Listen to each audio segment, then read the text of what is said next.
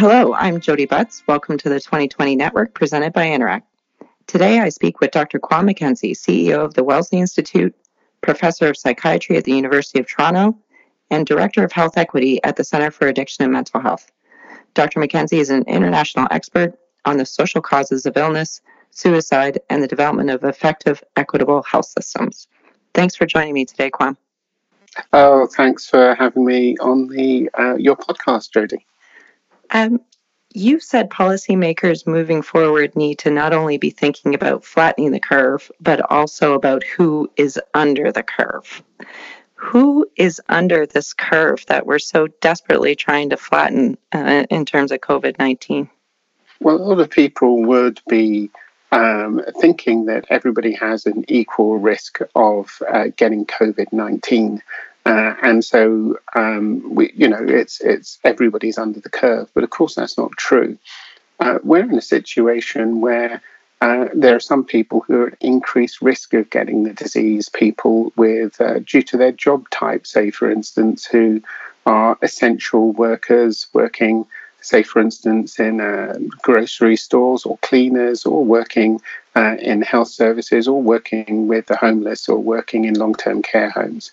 Then there are other people who are going to find it difficult to self-isolate or social distance, people who live in overcrowded areas. So when we're thinking about who gets COVID-19, initially it was the people coming back from sort of international travel, or the snowbirds, but now it's in the community. It's the people who are most at risk of getting infections, and those tend to be poorer people and racialized people and people in service jobs. You're the Director of Health Equity at CAMH. You're the CEO of the Wellesley Institute. What is health equity? Where we're interested in Wellesley about giving everybody a fair chance. So we're interested in social factors which we can do something about that can change the risk of health. And so when we're thinking about health, there are a whole bunch of social factors that increase our risk. So probably the easiest way of thinking about this is to use some data from the Canadian Medical Association. They say that 60% of what makes you ill is who you are, how you live, and what sort of a society or a community you live in. 25% is your access to quality healthcare, and 15% is your biology and genetics. So if you take the first two, which is 60%, is the social factors, and 25% is your access to quality healthcare, about 85% of your risk is something that we can do something about. And when people are talking about, say, for instance, who you are, they're talking about sort of race and racism, gender, and whether you're Indigenous or not. When people are talking about how you live, they're thinking about your income, whether you live in poverty, education, employment, housing, or whether you're homeless, and your food quality. And when people are thinking about what sort of society you're living in, your chance for good early childhood development, whether you feel like you belong to your community, social exclusion, what the social safety net looks like, air quality, how society is, civic infrastructure, and really fairness, how fair your society is. So those sorts of things, that's 60% of your risk of illness are linked to those sorts of things. And most of those sorts of things are things that we have social policy to try and improve. So when we're thinking about health equity, we are not just thinking about health care and whether we can get people access to good quality healthcare, which of course we want to do. We're also thinking about what we can do about the things that make us sick and the things that keep us sick, those social determinants of health. And for every one of those social determinants of health, there are policy solutions. So that's what we're interested when we're talking about social determinants of health, not just health care, but also the social factors that make us sick, the social determinants of health, and what can be done about it. You've said we're all at an increased risk if we don't start thinking about health equity in the context of this pandemic. It's not just feel-good stuff, is it? No, it's not just feel-good stuff. Bear with me in this analogy. When the Titanic went down, 60% of people in first class were saved, 42% of people in second class were saved, and 24% of people in third class were saved. And the problem was they had one strategy for survival, and you had to get to the lifeboats. And people who were in third class, in those sort of lower, lower in the ship, and without good access to being able to sort of get up to the lifeboats, they were much less able to survive. And so the first class people, who had a 60% chance of survival, were the people who were first to the lifeboats, and they were able to go off, float off into the distance, much more likely to be saved. So the difference in COVID-19 is that we don't have lifeboats. People aren't floating off into the distance. If people are saved, they're staying on the boat one way or the other. They're staying in Canada. And if you've got people who are getting sick, and if you've got populations who are not being saved, the infection stays there. It doesn't go anywhere. And those people who think they're saving themselves actually they're buying time, but they're going to get infected. The only way you can actually have a good response to COVID-19 is to have an equitable response so that you can flatten the curve for everybody. Otherwise, the people at the top of the economic food chain are actually, they're not going to save themselves. We have to do it together. You have to work together to make sure that there aren't parts of the community who are more likely to be infected, because if they are more likely to be infected, they will continue the pandemic and they will pass on that infection.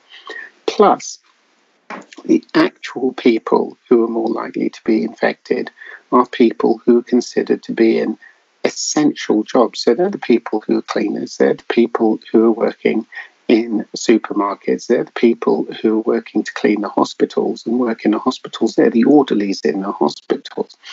And there is no way that they're not cut off from the rest of society. They're part of the rest of society, and so they become an area of infection that is going to pass it on to everybody else. And we're all in this together. And I think as soon as we start thinking about that and realizing that, and realize that we can't have policies that are one size fits all, we actually have to have policies that meet the needs of everybody. We'll find out that we get a better response to COVID-19, and we're more likely to be able to decrease deaths. So we're all on the same ship, but we're not all at the same levels of risk. Even with a virus, these social factors can't be eliminated. And I was particularly moved by a statement from Black health leaders in Ontario. They said that the last few weeks have shown us that COVID-19 doesn't flatten disparities, it amplifies them. We're seeing really tragic numbers come out of the United States in terms of impacts to African Americans. But in Canada, we don't seem to be collecting race-based data in terms of COVID infections.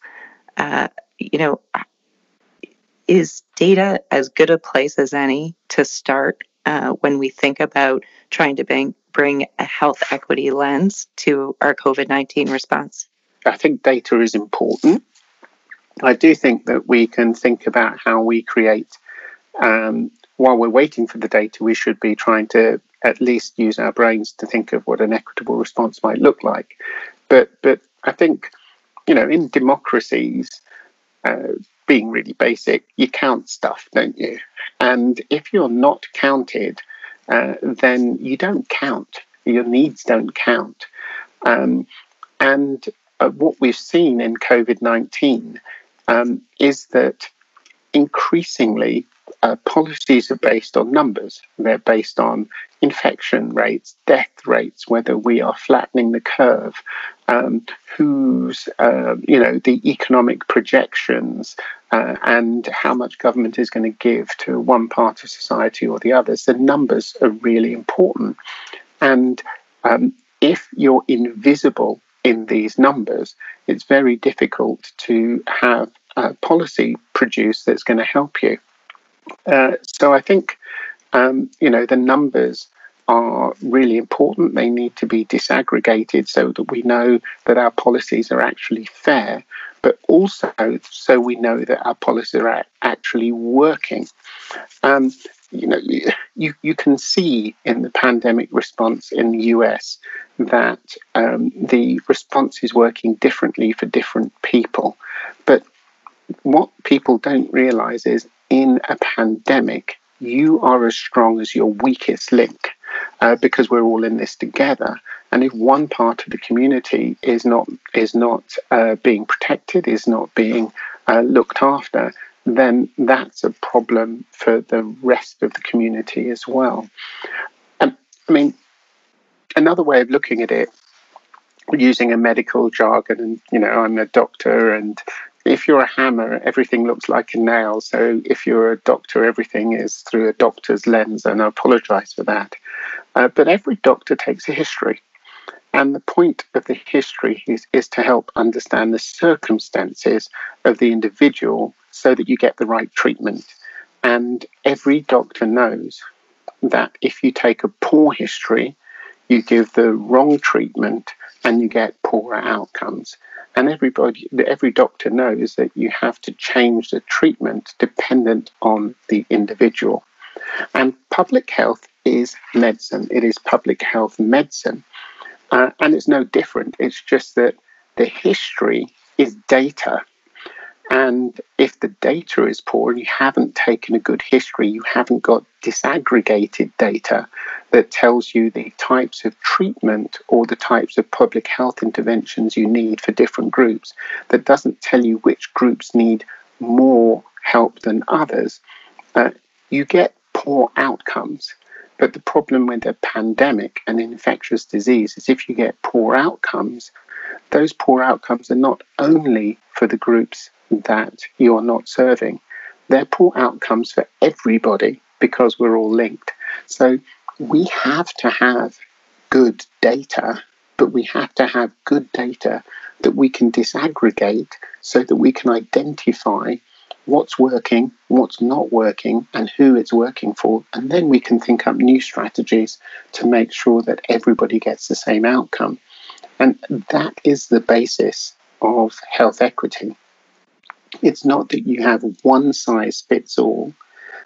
It's that you change your response dependent on people's needs so that you can get similar outcomes for everybody. And everybody knows that's what you do. Some kids need more food than others to grow. And unfortunately, this sort of one size fits all, or they're not collecting the data, leads to poorer outcomes in general because some people are just missed. So you've said governments at all levels need to look at their response policies through the eyes of the most vulnerable and account for bias. In addition to empathy, are there tools that governments should be using to help them do that? Yeah, I think that there are things, loads of tools. There are things that there's something called a health equity impact assessment tool.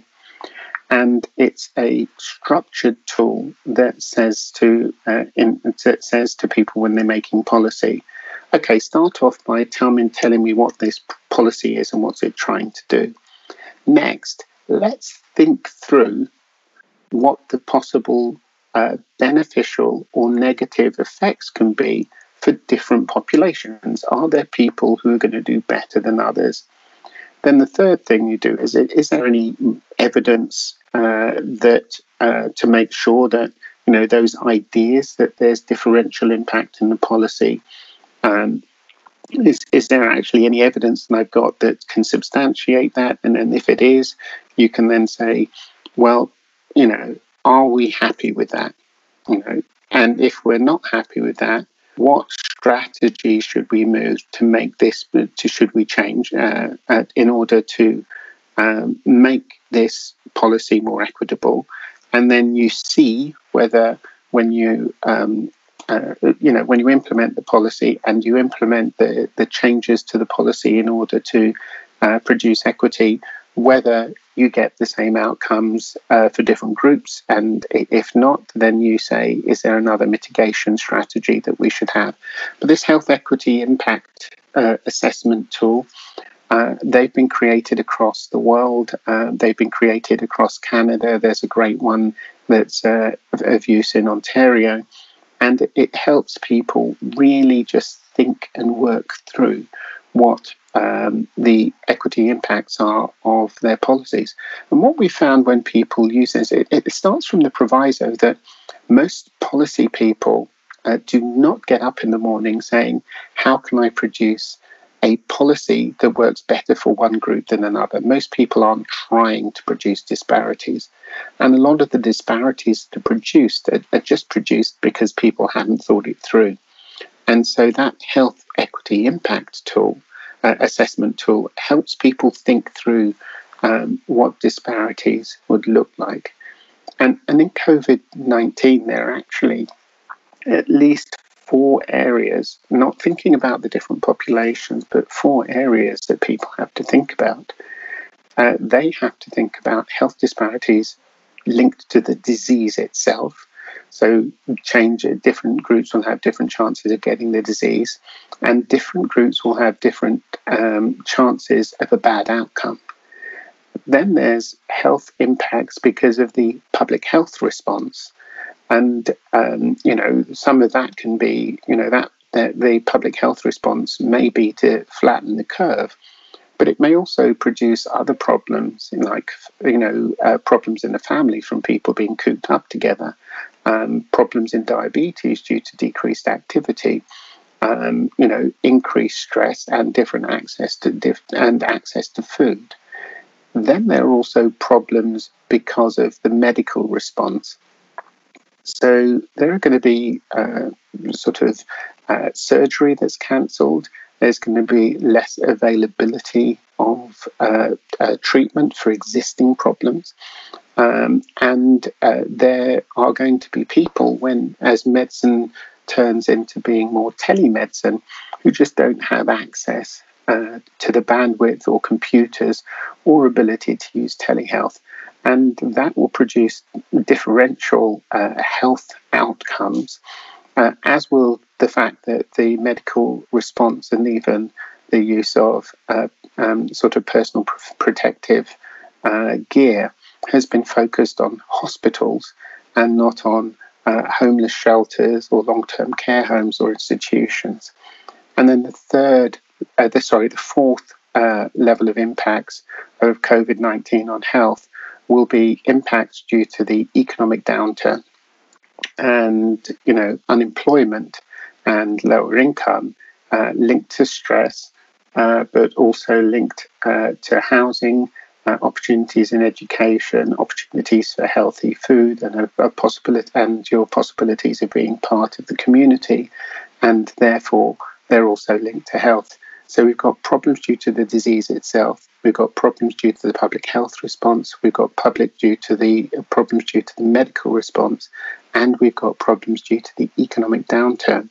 And all of those and your chances of poor health outcomes due to those, they are all linked to the social determinants of health as well. So unless we really start thinking this through and really thinking about, with what these policies mean and how they're going to work differently for different people, we can't move towards what we hope will be a better society post-COVID. I spoke with Dr. David Naylor earlier. He's, the author of the Lessons Learned from SARS, and I asked him about, what lessons learned are we already seeing in this pandemic's context. And right away, he talked about, a need for universal basic income, and he hopes in this post-pandemic world we pay much closer attention and invest much more in the social determinants of health.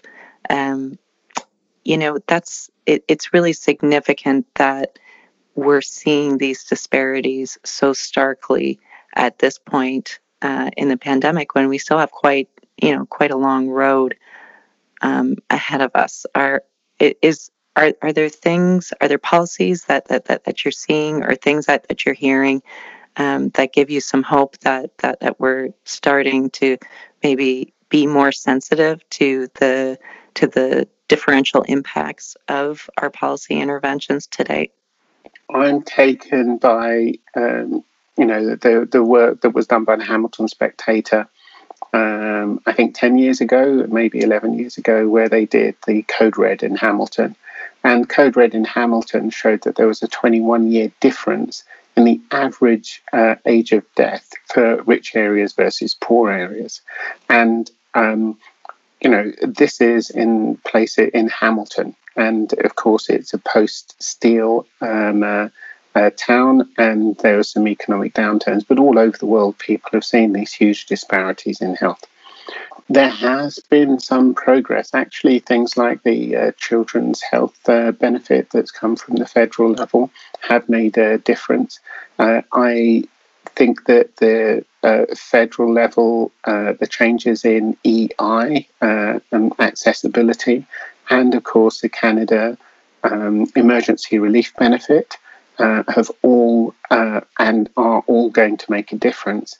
I also think the support that's being given to industry has made a difference. And so looking at that, and looking at the fact that increasingly people have seen that fiscal policy rather than monetary policy is what gets you through these sorts of big challenges, makes me wonder if after this, and when people sit down and they think, well, just a second, with global warming, this is, I think, our fourth big infectious disease. I think 2 out of 4 of them were pandemics in the last 12, 13 years. 17 years. Have we got the balance between fiscal and monetary policy? And, is intervention at the federal level going to be something that we're going to have to see more of if we're going to keep ourselves safe going forwards? So the fact that the feds have intervened and the way they have, I think, has been a very positive thing. I would agree with David Naylor that going forward, the idea of thinking about a basic income is quite important, and I think that I'm not sure whether you get through being called a basic income, but thinking about a basic income, I think, is an important thing to be thinking about, and thinking about the floor, the lowest level we think people should be able to should be at in Canada. But I think we should go a little bit further, because whether we're talking about our poverty level and our market-based measure of poverty, or we're thinking of the basic income, we tend to still think, and we use the phrase basic, to think about the level at which we want to set the assistance that we give to people in Canada. And I think one of the things that we've seen from COVID-19 and just about every pandemic is that we do better as a society when people are thriving, when they're not just living hand to mouth, when they're not in a situation where they're 1 or 2 paychecks away from catastrophe, but when they're actually thriving, when they're healthy. And so I think that if we have a basic income, we should be, or we have any sort of social assistance threshold that's higher than it was, that it should be at the level where we can say that people are being given enough to live a healthy life. And when we're looking at the market-based measure of poverty at the moment, you can be above the poverty line and still not have enough money to live a healthy life. So I would go a bit further and say that we need to be looking at the gap between rich and poor, but our baseline, our bottom line should be that we should be giving Canadians enough to live a healthy life, and health should be the focus of the level of support we give to people. And health just isn't physical health, right? It's also mental health. You've discussed policies to build psychological resilience, and that such policies have 5 key components that support people keeping connected, keeping active, learning something new, being mindful, and opportunities to give back. What countries have psychological resilience plans like this already? So thanks for reminding me about that. In an optimistic moment, I started thinking, well, okay, we have a situation here where people are having to move back from, where some people are having to move back from the hustle and bustle of everyday life.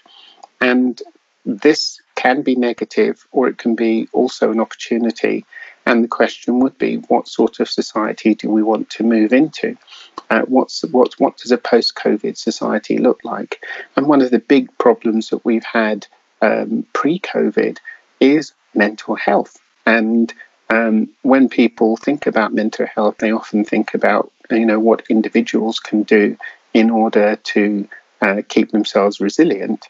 But there's some work out there that's been spearheaded by the WHO that have been picked up by parts of Europe, including the UK, where they've started saying, what does a resilient, psychologically resilient mental health, more mentally healthy society look like? This is something that's been pioneered, sort of mental wellness in Scotland. And they've got a whole bunch of policies they've been trying to develop to help that. And also New Zealand and latterly Australia have been thinking the same as well. So across the world, people have been thinking this. And some of them have been doing it from an economic perspective, have been going further and doing it from an economic perspective. And so in the UK, in the 2007 to 2010, they had a big piece of work that was published where they said, how does the UK become and keep its economic, its economy going, and how does it keep its competitiveness? And they came to the conclusion that in a thought, in the thought economy and in the service economy, it was quite important to preserve people's mental health. And the reason for this is they said, well, somewhere like the UK is not going to outproduce a lower income economy, but it could outthink a lower income economy. And the things you need to do to be able to outthink other people is build people's intelligence, their IQ, build people's emotional intelligence, their EQ, and also preserve their mental health. So this idea of preserving mental health, building emotional intelligence, and building sort of normal intelligence is known as mental capital. And building mental capital is considered one of the ways of building not just a a nicer society to live in, not just a healthier society, but a more economically productive society. We're reading in the media that there are concerns that mental illness may be, kind of another wave of this COVID-19 pandemic. How concerned are you about that? How concerned should we be about that? Oh, we should be very concerned. There are lots of different issues that come to the fore with the COVID-19. We actually don't know whether there are direct impacts of COVID-19 on the brain. We don't know whether there are long-term impacts on the brain. And we don't know whether, like in some infectious diseases, people are more likely to get depressed or suffer any other mental health problems because of COVID-19. So we need to collect that sort of data. We know that COVID-19 fear of COVID-19 and the anxiety of COVID-19 is an issue for people. And so we need to be thinking about that. We also know that the public health response, we know that cooking up families together, especially families where there maybe has been abuse or sort of domestic violence, is an issue. There'll be some mental health problems that will happen because of that. We know that we expect an increase in substance misuse and alcoholism. We would expect an increase in anxiety. And we would expect the stress of the public health response to lead to increasing mental health problems with other people. We know that the fact that there's going to be less access to face-to-face mental health services and cancelled appointments will mean that some people with existing mental health problems will get poorer treatment and poorer outcomes. And we also know that in an economic downturn, with increasing stress and unemployment, we often see increasing substance misuse, but we also see increasing rates of suicide. So when we put all of that together, the impacts on, and then we add to it the impacts of stress on the people who are the emergency workers, who are considered the essential workers, and the health service, we can see that there's likely to be sort of quite a significant mental health toll of this pandemic.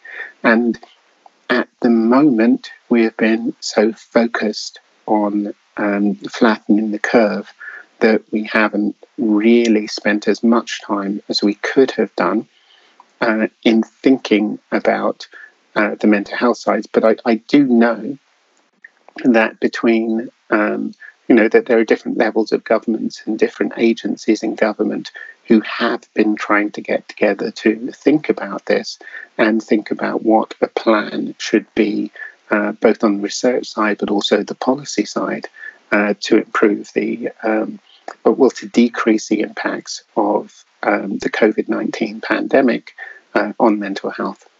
Dr. Kwame McKenzie, thank you so much for your time, for reminding us to look for health promotion in all policies, and that there really is no health without mental health. Thank you. Thank you very much. Thanks for having me on.